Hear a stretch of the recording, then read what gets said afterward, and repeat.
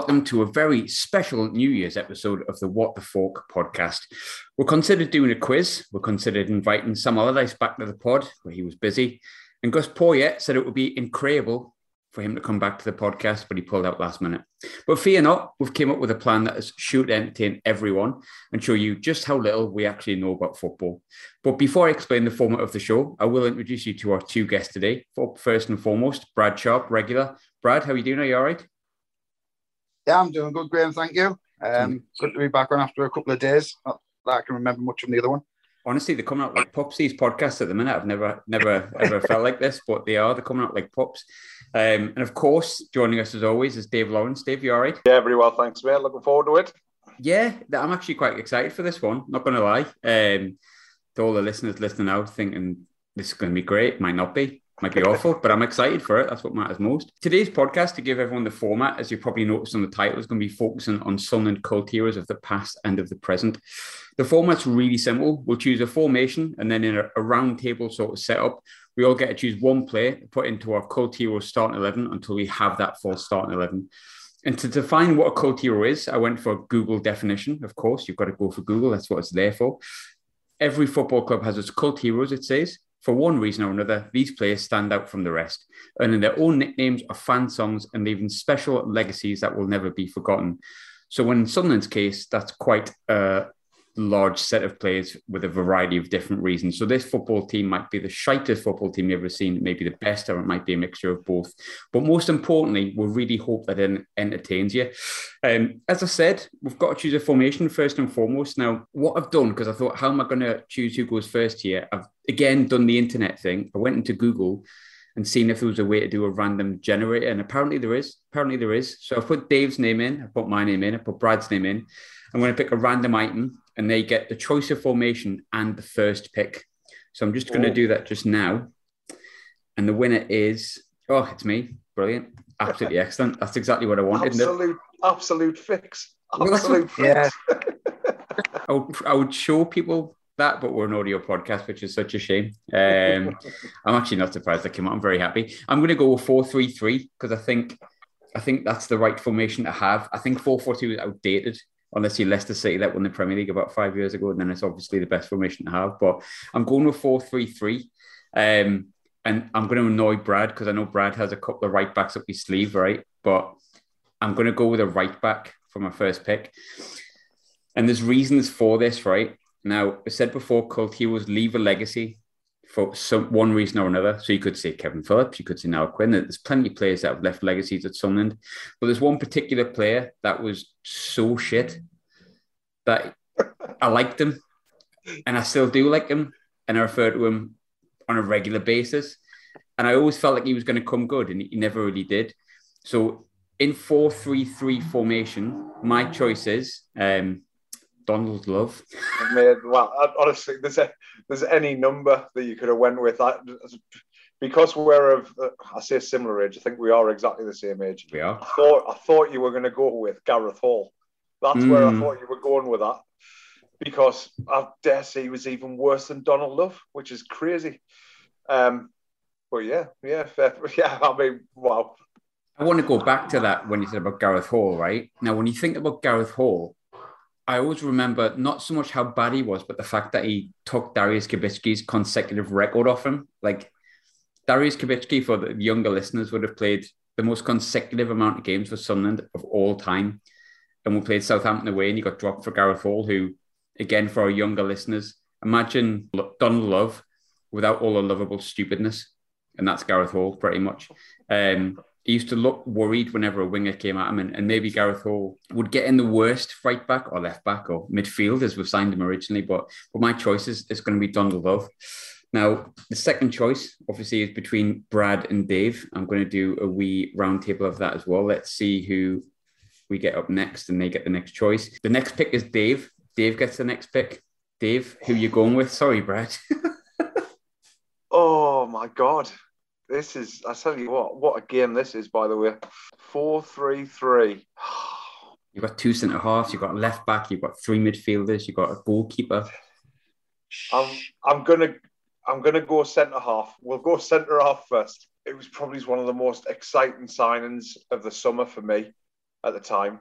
And he was hard. He was actually quite a good footballer, if I'm honest. Brazilian centre-half, Emerson Tom. Oh, what a shout that is. What an absolute legend.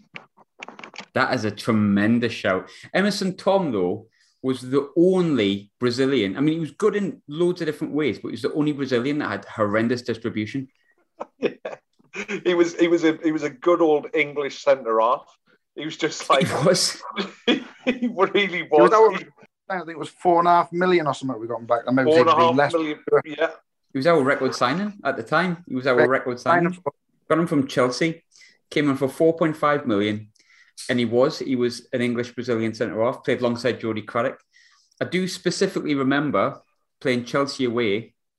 And we won 4-2. As people remember, I think Gavin McCann, Don Hutchison scored twice. 2001, I think, maybe even 2000. And I remember specifically Emerson Tom was like riling the fans up. And I cannot quite remember why. I'm sure if I tweet Crabbers, he'll remind us why. But I'm sure Crabbers was in the process of getting like escorted out of Stamford Bridge for starting the riot. And it had something to do with Emerson Tom. So for that reason alone, to be fair, Emerson Tom deserves his place. I mean, and Donald Love slotting in alongside Emerson Tom. Emerson Tom's going to mop up every mistake that D-Love makes. I think that's a good start, to be fair. Brad, your choice is next, mate. Yeah, I'm going to go goalkeeper, but I'm not going to go with the one that everyone would class as the cult hero goalkeeper. Who would that be before you tell us who you're going to go for? Sorry? Who do you think would be the obvious one? Oh, obviously Lionel Perez, wouldn't it? I would have said Tommy Sorensen, me. No, just for a cult, but for me, he played at number 2 to Tommy Sorensen for a while. But there's always one game that stands out, and he kept a clean sheet. And I think the goal just got peppered and peppered and peppered.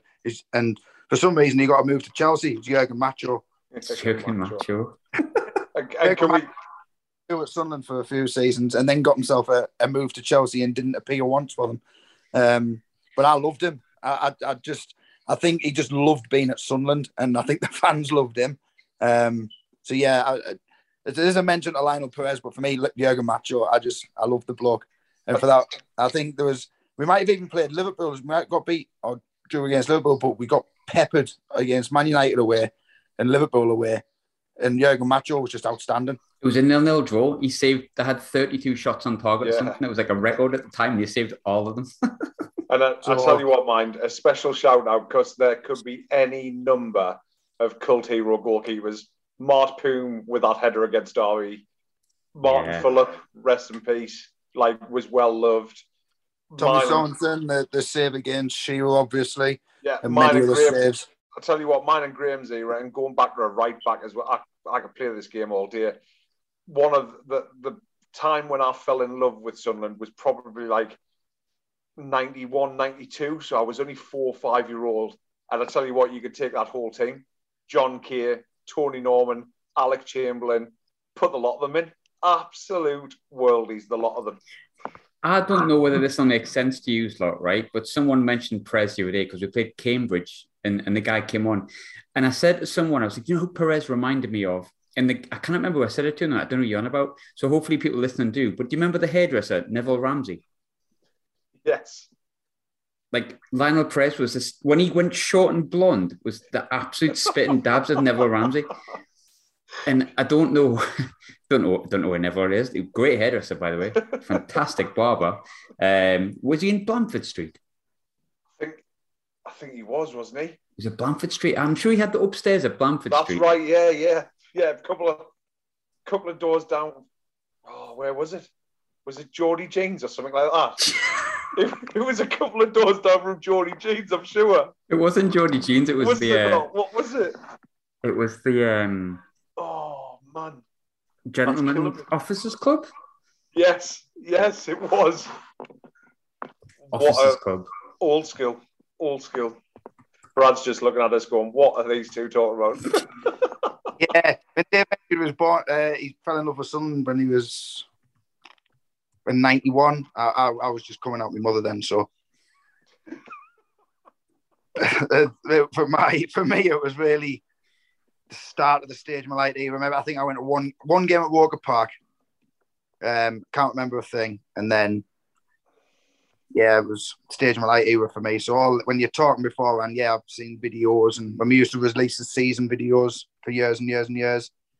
But yeah, before that, and then any shops in Sunderland or Newcastle or anywhere up that side, I haven't a clue. Apart from going to the game, until I was 17, 18-year-old, I never ventured north of Hartlepool. So I was that in love with Sunderland when I was a kid, and I first went in '93, so I'm pretty much around Dave's era. I was that in love with Sunderland. I even bought the '96-'97 season review. For those who don't remember that season, we got fucking relegated. Yes, I've still got that. I got it from that one, and I think Super Kev's Hot 100 was one that I got on video as well. I've got loads of VHSs kicking about somewhere. I've got Super Kev's Hot 100 at Car Boot. It's £1. That's a penny for every goal. It's not a bad return, is it? I thought it was all right, mate. Almost as good as value as he was. I think it's my choice. Now, I'm going to openly admit I'm going with stupid choices, right? I know people will be listening going, oh, for God's sake, Graham, just choose like a proper cult hero like Bowley or Alex Ray. I don't want to choose obvious ones because that would be pointless. So I've gone for D-Love for my number one. My number two, I don't even think you could really class him as a football player, but obviously his career at Sunderland ended really poorly.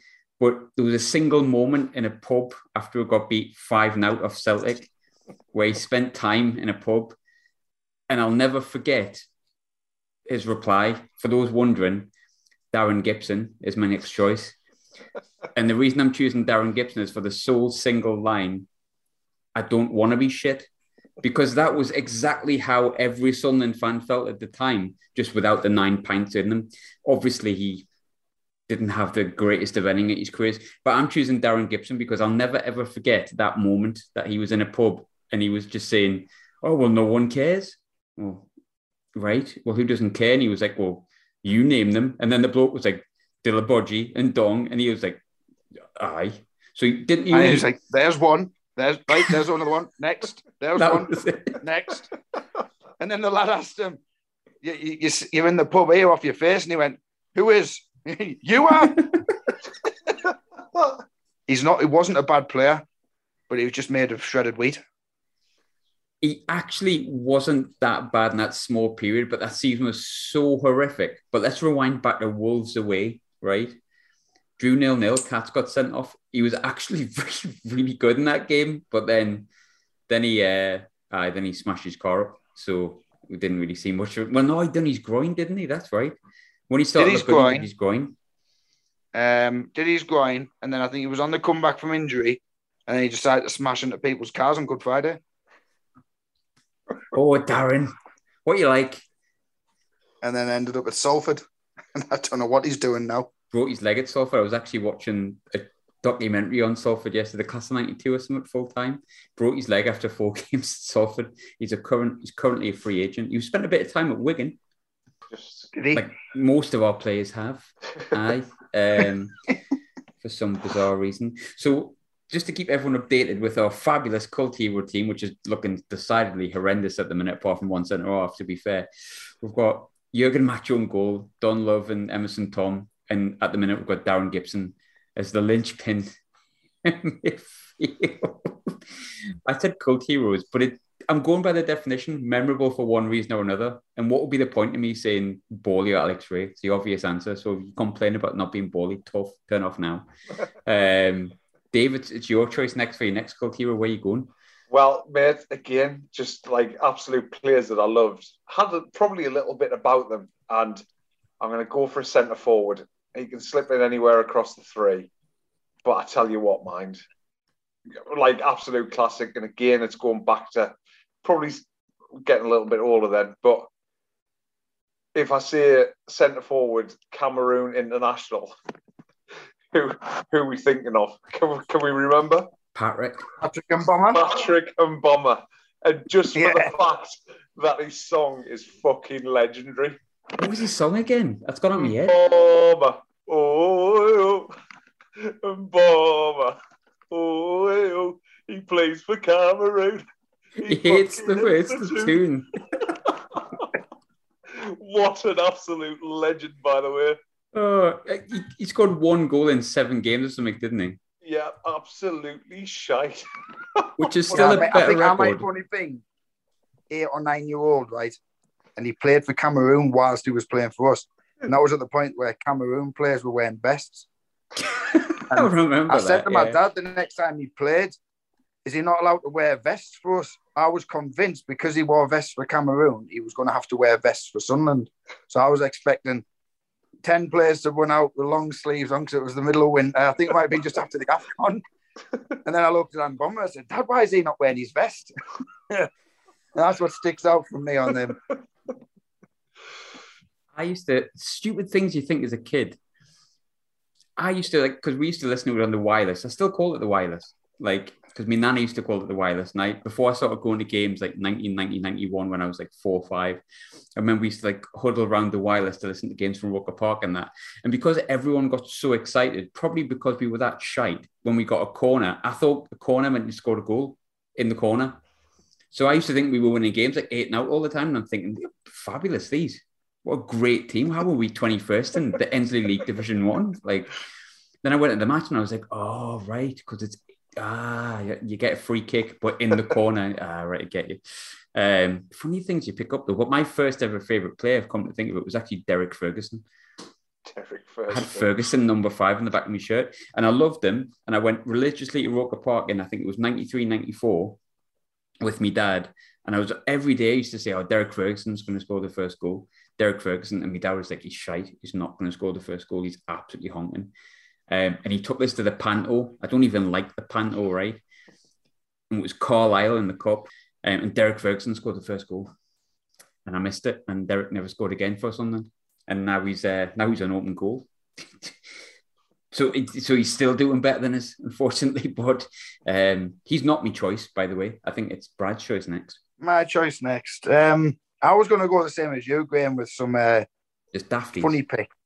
But I might try and bring one back in for the basic fact he's probably my favourite player that I've seen. I'm going to put him in midfield. He's had a hell of a career, but probably scored one of the best goals I've seen live at the stage of my life against Tottenham. And that's Bolo Zenden. Oh, I love Bolo. I just think no matter what club that man goes to, he's just loved. Loved by the players, loved by the fans. And for me, my mates used to wind me up saying, because every time I was just talking about Zenden, and they'd be like doing stupid sex noises saying, oh, Brad, you love Bolo. Oh, Bolo. So for me, Bolo Zenden sits in there in midfield. He was just a class act at the time. We had a really good team as well. But that goal against Spurs, where it just dropped over his head, I'll forever remember that one. Oh, just class, man. Technique on it, straight back in the far corner. I was like, I had to change my underwear. You know, he scored that goal against West Ham on his last game and he was captain. And I'm thinking, oh, whoever gets Bolo is getting a cracking player, getting a really good player here. And no one picked him up. That was his last act as a football player. Like, I still feel like Bolo Zenden at 45-year-old or whatever he is could probably fit into our midfield, no bother. He was so good. And it was never about pace. It was never about like speed and out like that. He was just cultured, wasn't he? That's a cracking shout, that Bolo Zenden. That is a tremendous shout. It's going to make my shout look absolutely fucking ridiculous. But he's got to be in. I was a bit worried that Dave was going to take him when he mentioned centre forwards. But there's no way on God's green earth that I can leave out the one and only Milton Tyson Nunes. It was a toss-up. Trust me, it was a toss-up. It was a toss-up. I mean, what a bloke. Feeling of Milton Nunes and the whole stadium's waiting. None of this social media, so you got to see him before. And when you signed Milton Nunes, and everyone started clapping and looked and went, hang on, what? Who's he? They signed the wrong player. And I was like, I asked my dad, who is he? And my dad and my granddad both went, I haven't a clue, son. He's not the one that I thought we were signing.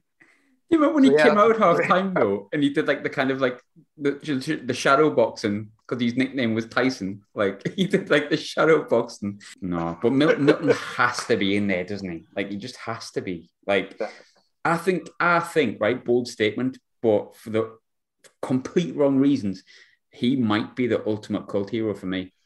Yeah, I definitely think he's up there, mate. Like, I don't think anyone could argue with it. He's so memorable. Definitely. I tell you what, when I think of him, I think of fraudster footballers. But he had this infectious smile and stuff. And the only one who I can think was a bigger fraud, and I've just double checked it on my phone and good old Google, was nothing to do with Sunderland. But do you remember the story about Southampton Ali Dyer? Souness. Ali Dyer. Souness gets told that he's Souness. George Weah's cousin. That's the one. That's the one. And Souness was like, yeah, get him in. Get him in. We're struggling for a centre forward. He came on, and I'm sorry if I'm wrong, but I think he lasted 9 minutes of his debut and he got pulled off again. 9 minutes and he took him straight back off. Oh, dearie me. And I genuinely think Tyson Nunes. And I remember watching Nunes in a reserve game. Where will the reserve game been at the time? I watched him in Durham. Durham. And literally, I watched him. And I think he played up top with Kevin Kyle, you know. I think, so you can imagine. I mean, to be honest, that's how Sunderland rocked at the time. We always believed that, like, Quinn and Phillips, that was the way to go. So it was Kevin Kyle and Milton Nunes up top. And it was just like, wow, this is just wrong. Right, that Sunderland have made mistakes in signing. Do you ever remember when Steve Bruce was linked to a strike when he got shot in the head? Yeah. Cabanas? Yeah, was he Colombian? I think so. Colombian. Aye. Did he not miss a penalty or something and got shot in the head? No, that was the guy from the World Cup. No, that was another Colombian. Yeah, that was the king in the World Cup. That's right. Yeah, that's right. We were like linked to him, and then it was like, oh, the Colombian striker deal is now dead because he got shot in the head. Literally. But he came back. I think he came back from it. I think he actually came back and then played, but they were just like, nah, mate. Nah, you've lost it. Which is a bit of a shame, really. It wasn't really his fault, you know. Anyway, whose choice is it? Mine. Dave, it's your choice. You've got a centre-back, a left-back, a midfielder, or a striker. We're getting through this like fast, by the way. Yeah, and also going off subject very quickly at the same time. It's brilliant. That's absolutely it. Yeah. Definitely the point. I should have time to do a special mention too with a few players as well. It's got to be a couple. Yeah. We can fill the bench. Oh, yeah, that's a good shout, actually. That's a very good shout. So for me, going based on that story about like signing players of cultured players, I guess, someone who was light years ahead of how we played football. Another centre midfielder who I think and believe is still probably the only player who signed a contract who wasn't allowed to go to the moon. And I'll tell you what, man, that other centre midfielder was it because one of my favourite players growing up as well was Claudio Reyna. I just thought he was immense, Claudio Reyna. And again, just classy, got what we were about. But yeah, I'm going to pick Stefan Schwartz, I think. Just light years away from it, you know, just absolutely loved him. That's actually not a bad midfield, that, when you really think about it. Considering he's got Don Love behind him, mixed with Emerson, Tom, and Boma and Tyson in front. Like, the ammunition from that midfield will be half decent. Schwartzy's ending and Gibson. The feeding Milton Nunes and Patrick Mboma.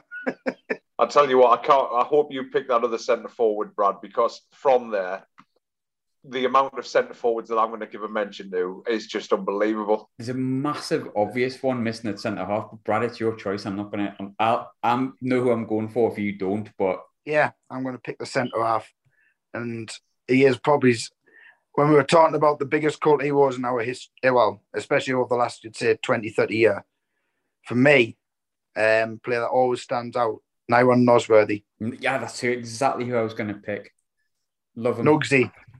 I mean, he's the only bloke who could get away with when we're struggling at the wrong end of the table as well, doing a Cruyff turn on the edge of his box against Thierry Henry.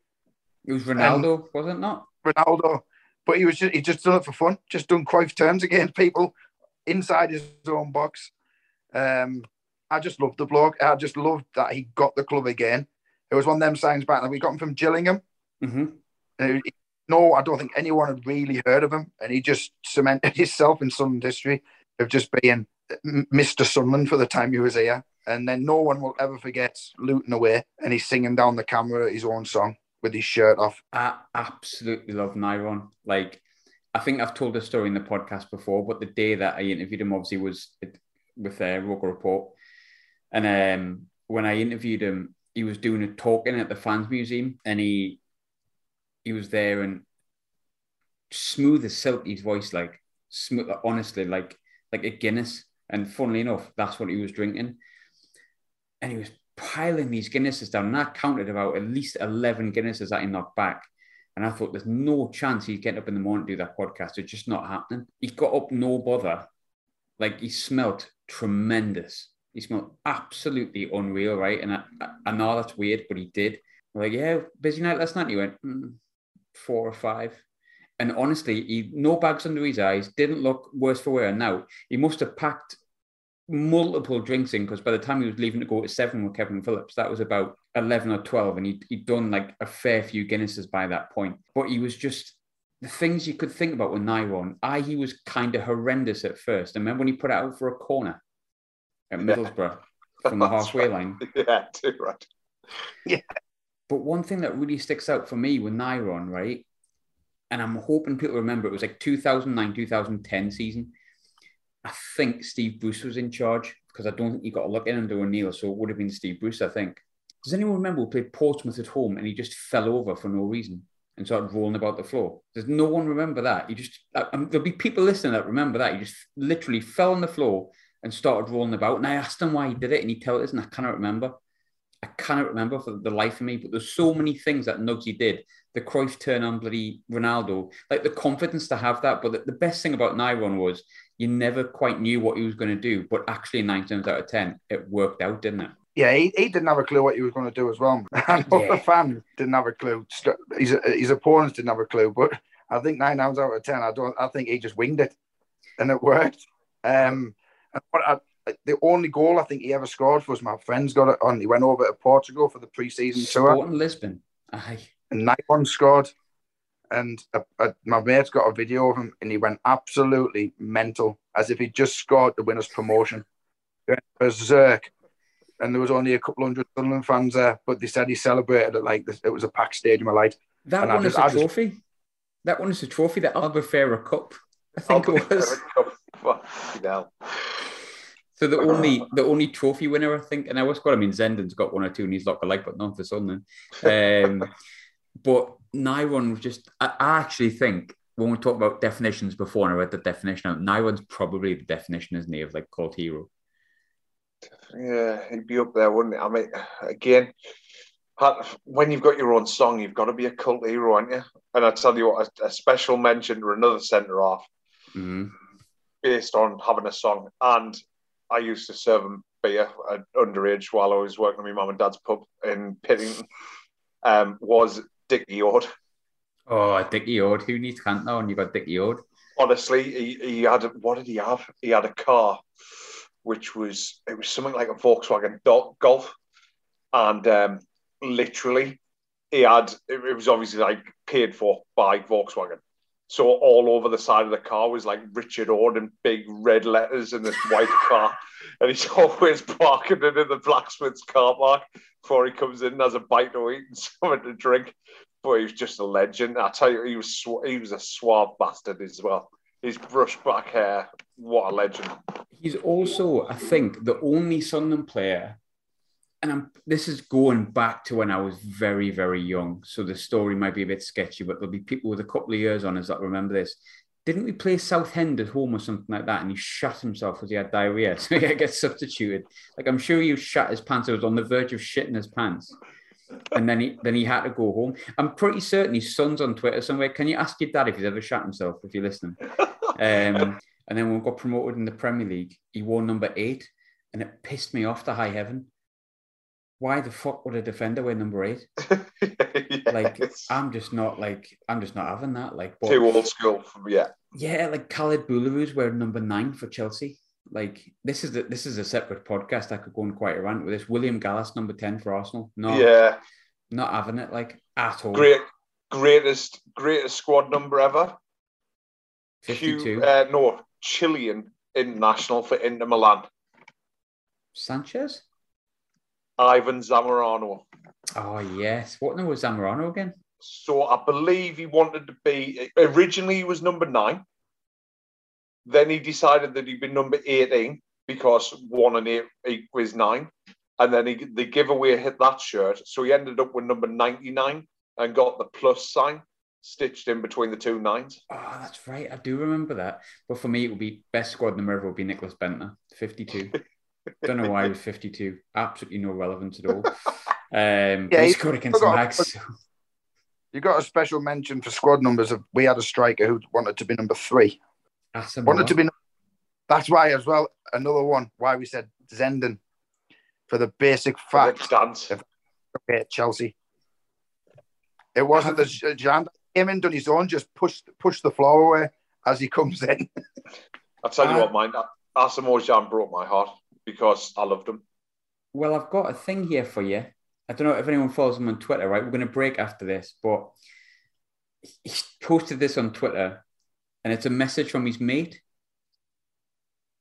I don't know why he's posted it really, to be honest, but it's a message from his mate. It says, what's a WhatsApp? It says, bro, you can't believe this. I went to buy a suitcase to travel back to Ghana here in Croydon. The seller asked if I was Ghanaian, and I said yes. He asked if I know Asamoah Gyan. I laughed so hard and showed him our conversations on my WhatsApp and told him, you are my brother. Bro, the guy just dashed me £95 suitcase for free. Says he's from Sunderland and he's a stone Sunderland supporter. Bruv, I'm going to write your name on my forehead so I can get more free stuff. I mean, so go with that and the fact that there is rumours, not confirmed by the way, but that like him and his mate sacrificed someone.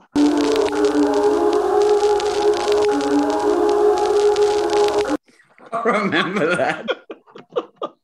Oh, for legal reasons, we have to completely say we do not believe that. True, but I do remember the rumor.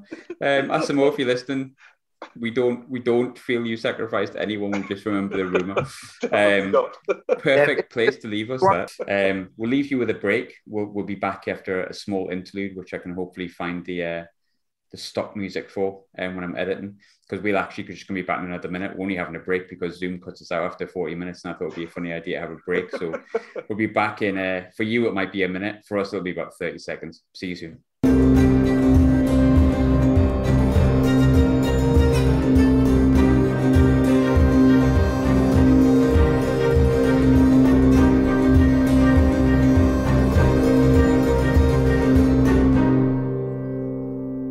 Welcome back to the second part. Thanks so much if you've managed to endure our ridiculous picks so far. If you've managed to get sort of 30, 40 minutes into the pod, I do commend you. You definitely have 100% subscribed, and I know that. You'll be used to that, but you can probably hear my cat in the background crying for food. The podcast to be happening, you're just going to have to just deal with it. So far, our team is as follows. We've got Jurgen Macho on goal. We've got Don Love at the right back.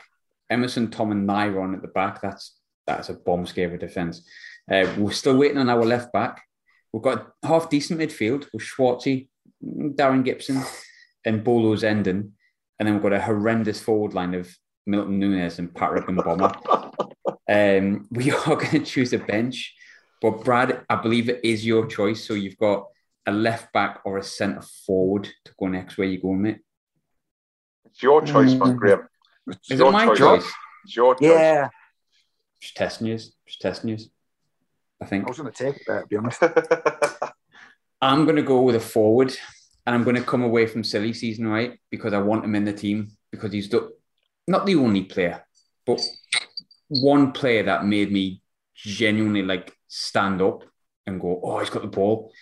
When he was class, he was class. Sometimes he was a bit inconsistent. I get that. But I thought he was absolutely meant. He was a great night at Middlesbrough. Fantastic night at Borough. Scored some stupidly good goals against Norwich, Swansea, them lot up the road. And I just think with his song and the definition that it has to be memorable and the fact that I want to go away from silly season a little bit, I'm going to go with Stefan Sessegnon, just to add a little bit of quality to Patrick Mboma and Tyson Nunes. The worry being, Mboma and Tyson are not really going to score goals. And Sess was great, but he had like lead boots. He couldn't shoot for love nor money. I think he scored like one proper belter, and that was against Fulham away. It was a screamer. But how many times did we see Sess just launch the ball about 40 yards over the ball after beating like 5 or 6 players? So the forward line's not going to score goals, but it's got that little bit of quality in with Sess. I think that's fair. I tell you what, I've just suddenly thought of it, and there's got to be one person who is like a Football Manager geek who needs to make this team on Football Manager, or as close as you can possibly get it, and generate a season and see what happens. Because I'm intrigued. You'd concede tons, I think. You've pretty much got Emerson Tom trying to hold that defence together, and potentially Nyron. It depends which macho you get. Do you get the macho that was normal macho? Do you get the macho that was like ridiculous for a game? Yeah. Yeah. I reckon the midfield holds it together though, doesn't it? Aye. I mean, the midfield's decent. Zenden and Schwartz in the middle. That's 2 very cultured midfielders alongside a very uncultured Irishman. Sorry, Darren. Probably a bit true based on your time at Sunderland. Dave, you get the final pick, a left back. Now, I think there's some decent left backs. There's an idea in my head, and it's not a daft idea. There's a good idea, but I'm not gonna inject any of my ideas in your head. I'm gonna let you go for it. For me, and again, it's because of my age, so I can't get away from it. But he is the epitome, surely, of a cult hero. It's got to be Julio Arca, because he just gets it. Went and played for Borough, who, all right, Borough fans might think that we're big rivals. We don't think we are. Like, generally, he went to Borough and we still love him. Like, yeah, absolute hero in my book. Like, so yeah, I'm going Julio, I think. I kind of agree. That is the epitome of a cult hero. I think up there with Nyron, Julio is like, aye. I mean, I prefer him left wing, but he did score a goal from his own half by chipping the goalkeeper Bradford from left back. Yeah. He was just class though, wasn't he? I think he'd have been... I'll be honest. When I was growing up, that was like the Julio Arca time, where it was like, I just love the bloke, so I can't really disagree with that one. Definitely, mate. I tell you what, I think what stopped him from... There's a lot of people nowadays like to say that he was overrated, and I understand what they're getting at. I don't agree with them in any way, shape or form. But I tell you what stopped him from being a very, very, very good top-end player was just a yard of pace. If he had that extra yard of pace, I think he'd have been excellent. Like, superb. I think he was excellent for us anyway. But I think he would have been superb. So, but yeah, his touch, his vision, he was a good footballer for me. Do you remember when Kevin Kilbane used to play ahead of him? Oh dear! Yeah. Killer. Steve, I'm like not too far from Middlesbrough, so I've got a lot of friends that are Borough fans, and they love him as well. The way they talk about him is just how we talked about him. He's they just love him, and they said the same. He's not quick, but his skill was unmatched in their team as well. So yeah, I can't disagree with the Julio Arca, but like Graham said, I remember him more as a winger than a left back. But I know then he did slot in there. I think the majority of the time he did play in there at Middlesbrough as well. Playing centre mid as well. I remember it. Gareth Southgate put him in centre mid alongside George Boateng, I think it was, at Borough. But yeah, no, I like Julio. I do like Julio a lot. I think that's not a bad shout. So with final team then, I'm gutted I didn't get one player in, so he's going to have to go on the bench because he's my favourite ever Sunderland player. And people find it weird. You'll find, like, I haven't said who it is, but people have kicked off and been like, oh, fucking shut up, man. Can I be your favourite ever Sunderland player ever? But he is, so just deal with it, right? So the team, Jurgen Macho in goal, Don Love, right back, Emerson Tom, Nyron Nosworthy, centre back, Julio left back, Schwartzy, Darren Gibson, Bolo's ending in the middle, and Mboma, Tyson Nunes, and Sess up front. So that is the most Frankenstein team that we've probably ever come across. But we didn't say it was going to be anything but cult heroes. And the definition of cult heroes was memorable for specific reasons. All of them are memorable in one way or another. I believe it's Brad's choice, but I'm gonna leave this to you, right? You can either have the manager or the first pick on the bench. I'll go on first pick on the bench. I'll leave a manager to one of yours unless I'm left with it at the end. First pick on the bench, going to be my right back that I wanted to put in the starting team. And he's only remembered for one moment, and that is against the Scum, bobbing with his little mop head, running down the wing. Don Hutchison pointing for 30 seconds where he wants him to run until he clicked on, I better run inside. Don slipped him through and he slotted under Shay Given's legs and he just ran away not knowing what he'd just done. And that's Patrice Carteron. That's a good shout. One moment only. He was brought in to cover Chris Macon? Chris Macon. Aye, he was covering Chris Macon. For the next 6 months so we can get a good right back. And he came in and he scored against the Scum. For me, that's just legend status on its own. He still loves Sunderland in that as well, doesn't he? He's done like interviews in that back in France and being like, oh yeah, my 7 games at Sunderland. But I just loved his face when he scored against Newcastle. He had that sort of face like, oh fuck, what have I done? Like that kind of face where he just clicked on at that moment what he actually done.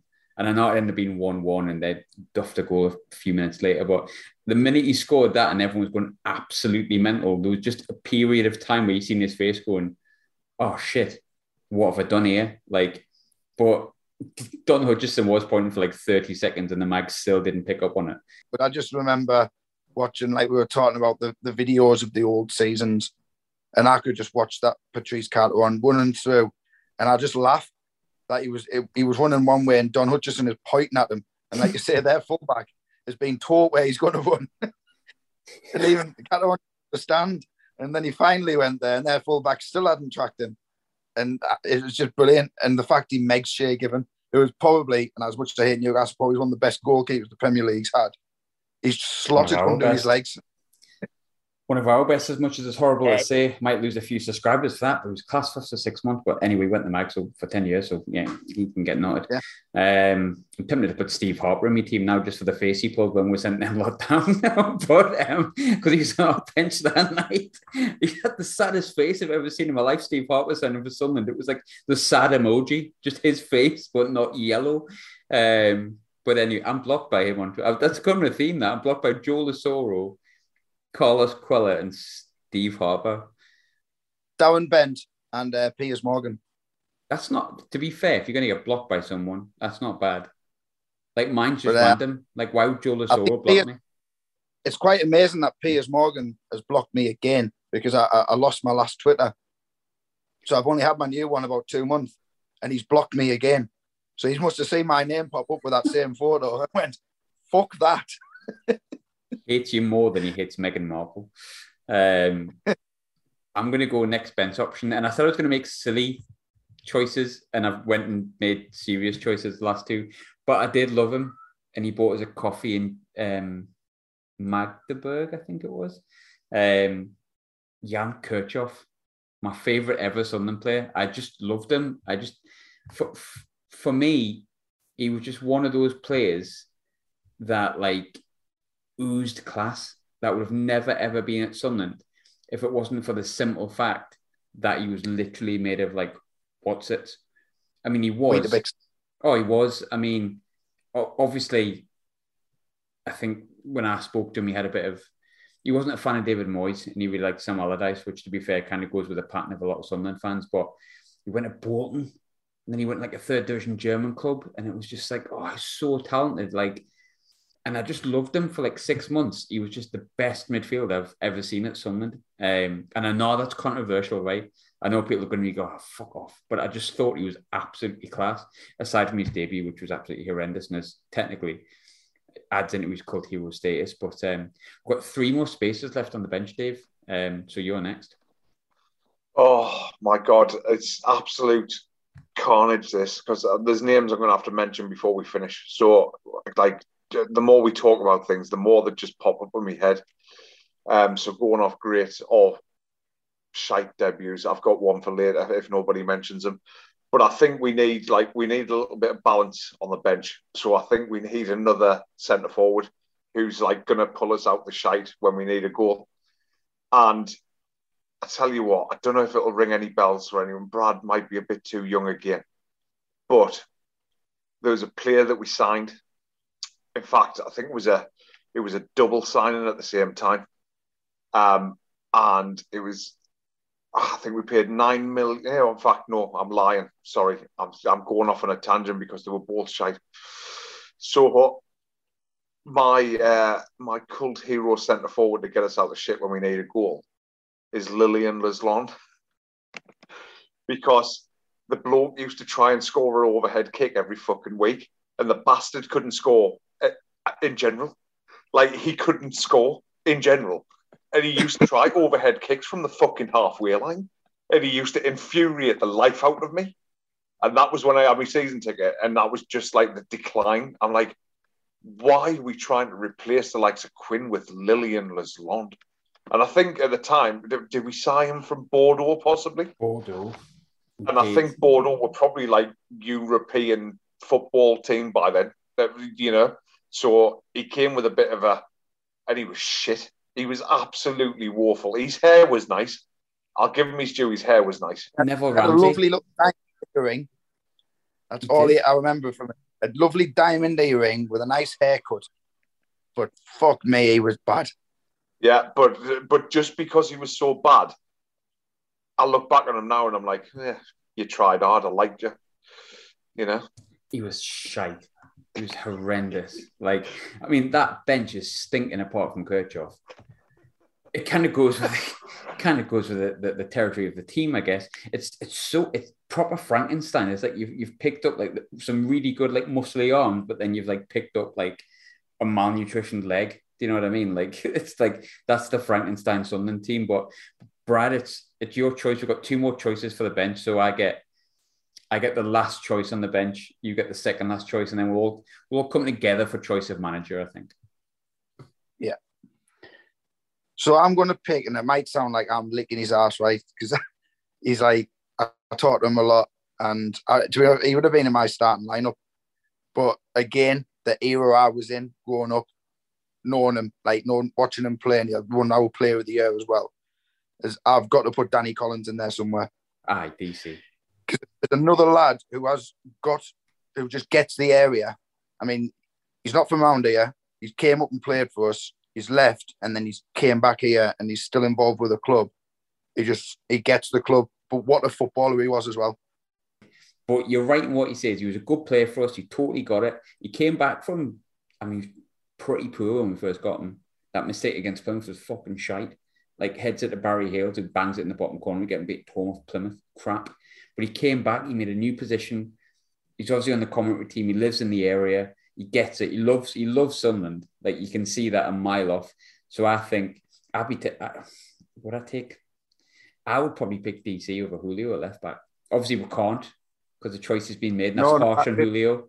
But that was my thinking.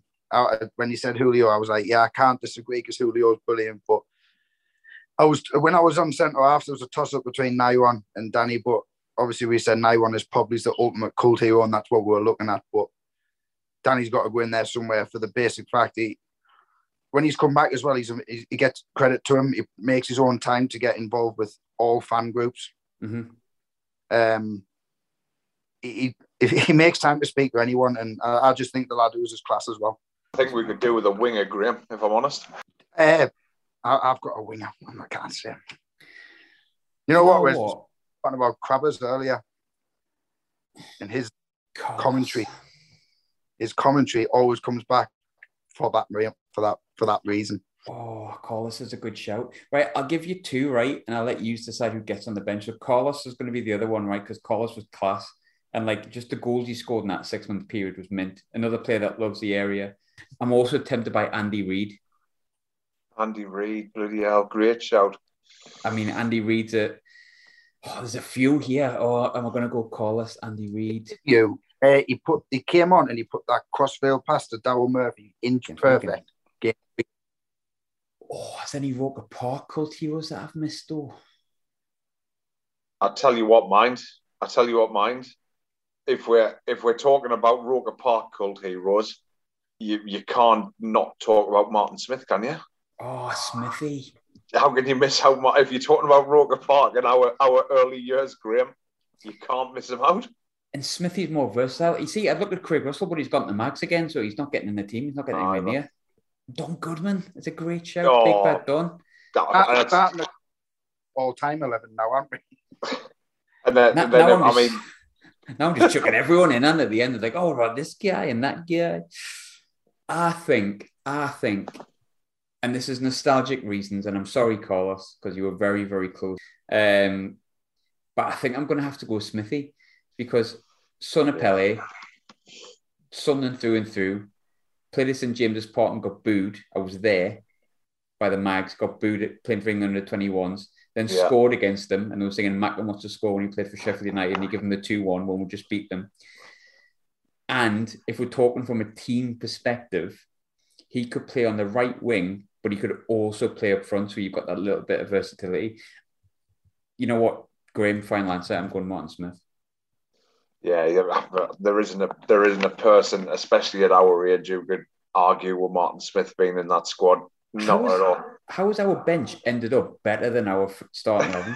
Our 5-a-side, big starting 11. Like, you would be making the 5 changes, wouldn't you? You'd be begging the FA. How they've all got COVID, man. Like the long COVID. You've got. So we've got Macho O'Donnell, Emerson, Tom, Naira, Julio, Schwartzy, Darren Gibson, Bolo Zenden, Patrick and Bomber, Tyson and Cess. Then your bench is Carter on Kirchhoff, Land, Danny Collins and Martin Smith. That bench is better. We've got a better bench.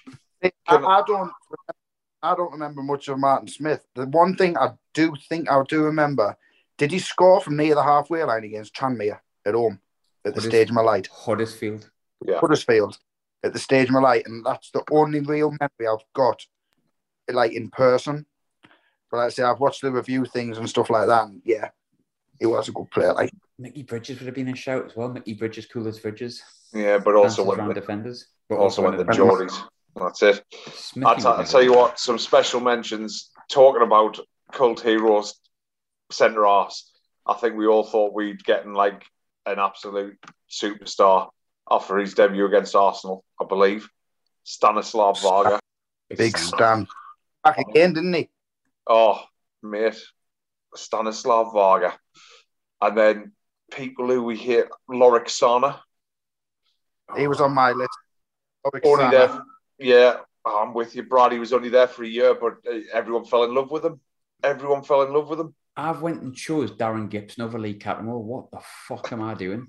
Like, I also had Kieran Richardson written down as well. Oh, yeah, I tell you see, what. If we'd gone serious rather than stupid, we could have had a whole different podcast. Well, do another pod of all-time 11s.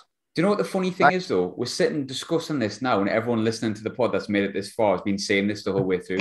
Yeah, massively. So if you've arrived at this point with us, we arrived at your viewpoint quite late. We've got one more to go. We've got manager, right? Now, I think in my lifetime, there's 4 managers that maybe 5 that I've really liked.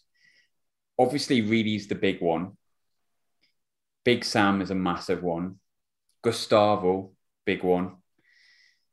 Big Mick, love Big Mick. Mick Mac. And then probably Keane. That's who I was thinking of course, Roy Keane. And off the top of my head, they're the ones that I like the most, right? So I'm going to pick a manager out of that, and I'm going to make my point for it, right? And we've all got to agree who's got the best point here. That's how this is going, right? So I'm going Mick McCarthy, right? The reason I'm going Mick McCarthy is very, very, very simple. He got a team with the likes of Jeff Whitley, Sean Thornton, a very injury-prone and knackered Michael Bridges, Neil Collins, bad Danny Collins, Liam Lawrence, and a lot of like unknown players and relatively average ones promoted out of the Championship. Yes, we know what happened this season after that. But I reckon if anyone's going to get Macho, Donlove, Tom, Darren Gibson and Boma Tyson playing with that little bit of quality in there, I think it would be I think it would be Mick Mac, but that's my vote. But I'll go with Dave next to your vote. So, just because it's a massive case of, and we can't attest to it, but I'm gonna give my old man a shout out because of how he was.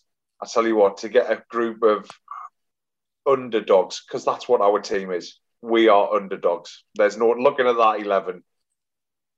Yeah, I don't even think we beat the worst Premier League side ever, which is Derby. But I'm going to say Bob Stokoe. That is my shout. I've got nothing to go off because obviously I didn't see any of the 73 hours of 13 minus 13 I was.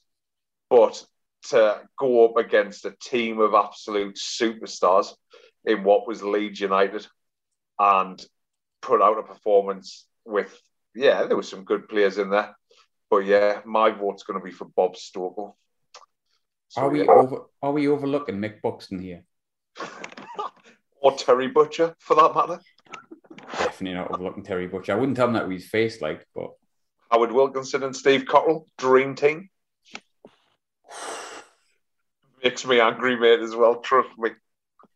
Brad, where are you going? Hey, I was sticking on with cult hero status, and then it's not just because he was like a brilliant manager for us in the time he was here. I think there's a photo of them in the training ground where they're all just wearing sunglasses, and I think modern day Roy Keane would look back at that and be very angry with himself. What is he doing? And again, he took a team. If we're going off what he'd done, he took a team that were bottom of the championship, bought nearly fucking every player in England that was available, and got us promoted in the same season. And I just love Roy Keane. I just think even though he'd been at Man United, I think he got the club. He understood the fans, and the fans loved him as well. And it will always leave a sour taste for me of how he left, because I would have always thought another couple of years what would have happened, because I think we sort of didn't ever kick on after he left. But Roy Keane for me. The one, if we're talking about cult heroes in terms of managers and sticking by the starting 11 that we've got, and is genuinely an absolute legend at the club, Niall Quinn, the manager. Fucking clue. So, yeah. I think it's hard, right? Because I said Mick Mac and I had my valid reasons, and I'm echoing everything Brad's just said 100%. But I cannot, as a Sunderland fan, even though I wasn't alive, I cannot go against Bob Stokoe. There's a fucking statue outside. Imagine if I went, no, Mick McCarthy. Like, we cannot go against Bob Stokoe for that management, can we? The ultimate hero, cult hero, like memorable for all the right reasons. Just that stance. What does it mean to us all? What does it mean to us all? But I tell you what, though, so there seems like we've got a few minutes left. Who is Bob Stokoe's number 2 out of Mick Mac and Roy Keane? I'll let you decide that one, Dave, because we went with yours as the gaffer. I know where I'm going with it, and I've got a reason behind it. Mick Mac, as far as I'm aware, has never been an assistant. Roy Keane has. Shout. Great shout. Sorry, Mick. Sorry, fella. We couldn't have them both because they'd kill each other, let's be honest. To be fair, I mean, we'll put Patrick and Bowman and Tyson up front, so if we're talking about bad parents, I think wouldn't be the worst in the team, would it? But I hope everyone's enjoyed sort of coming with us. We've had a laugh with it, and that's kind of all it's intended to be. I think we've had fun with it. We're obviously fully aware that some of the choices are absolutely bizarre and mental.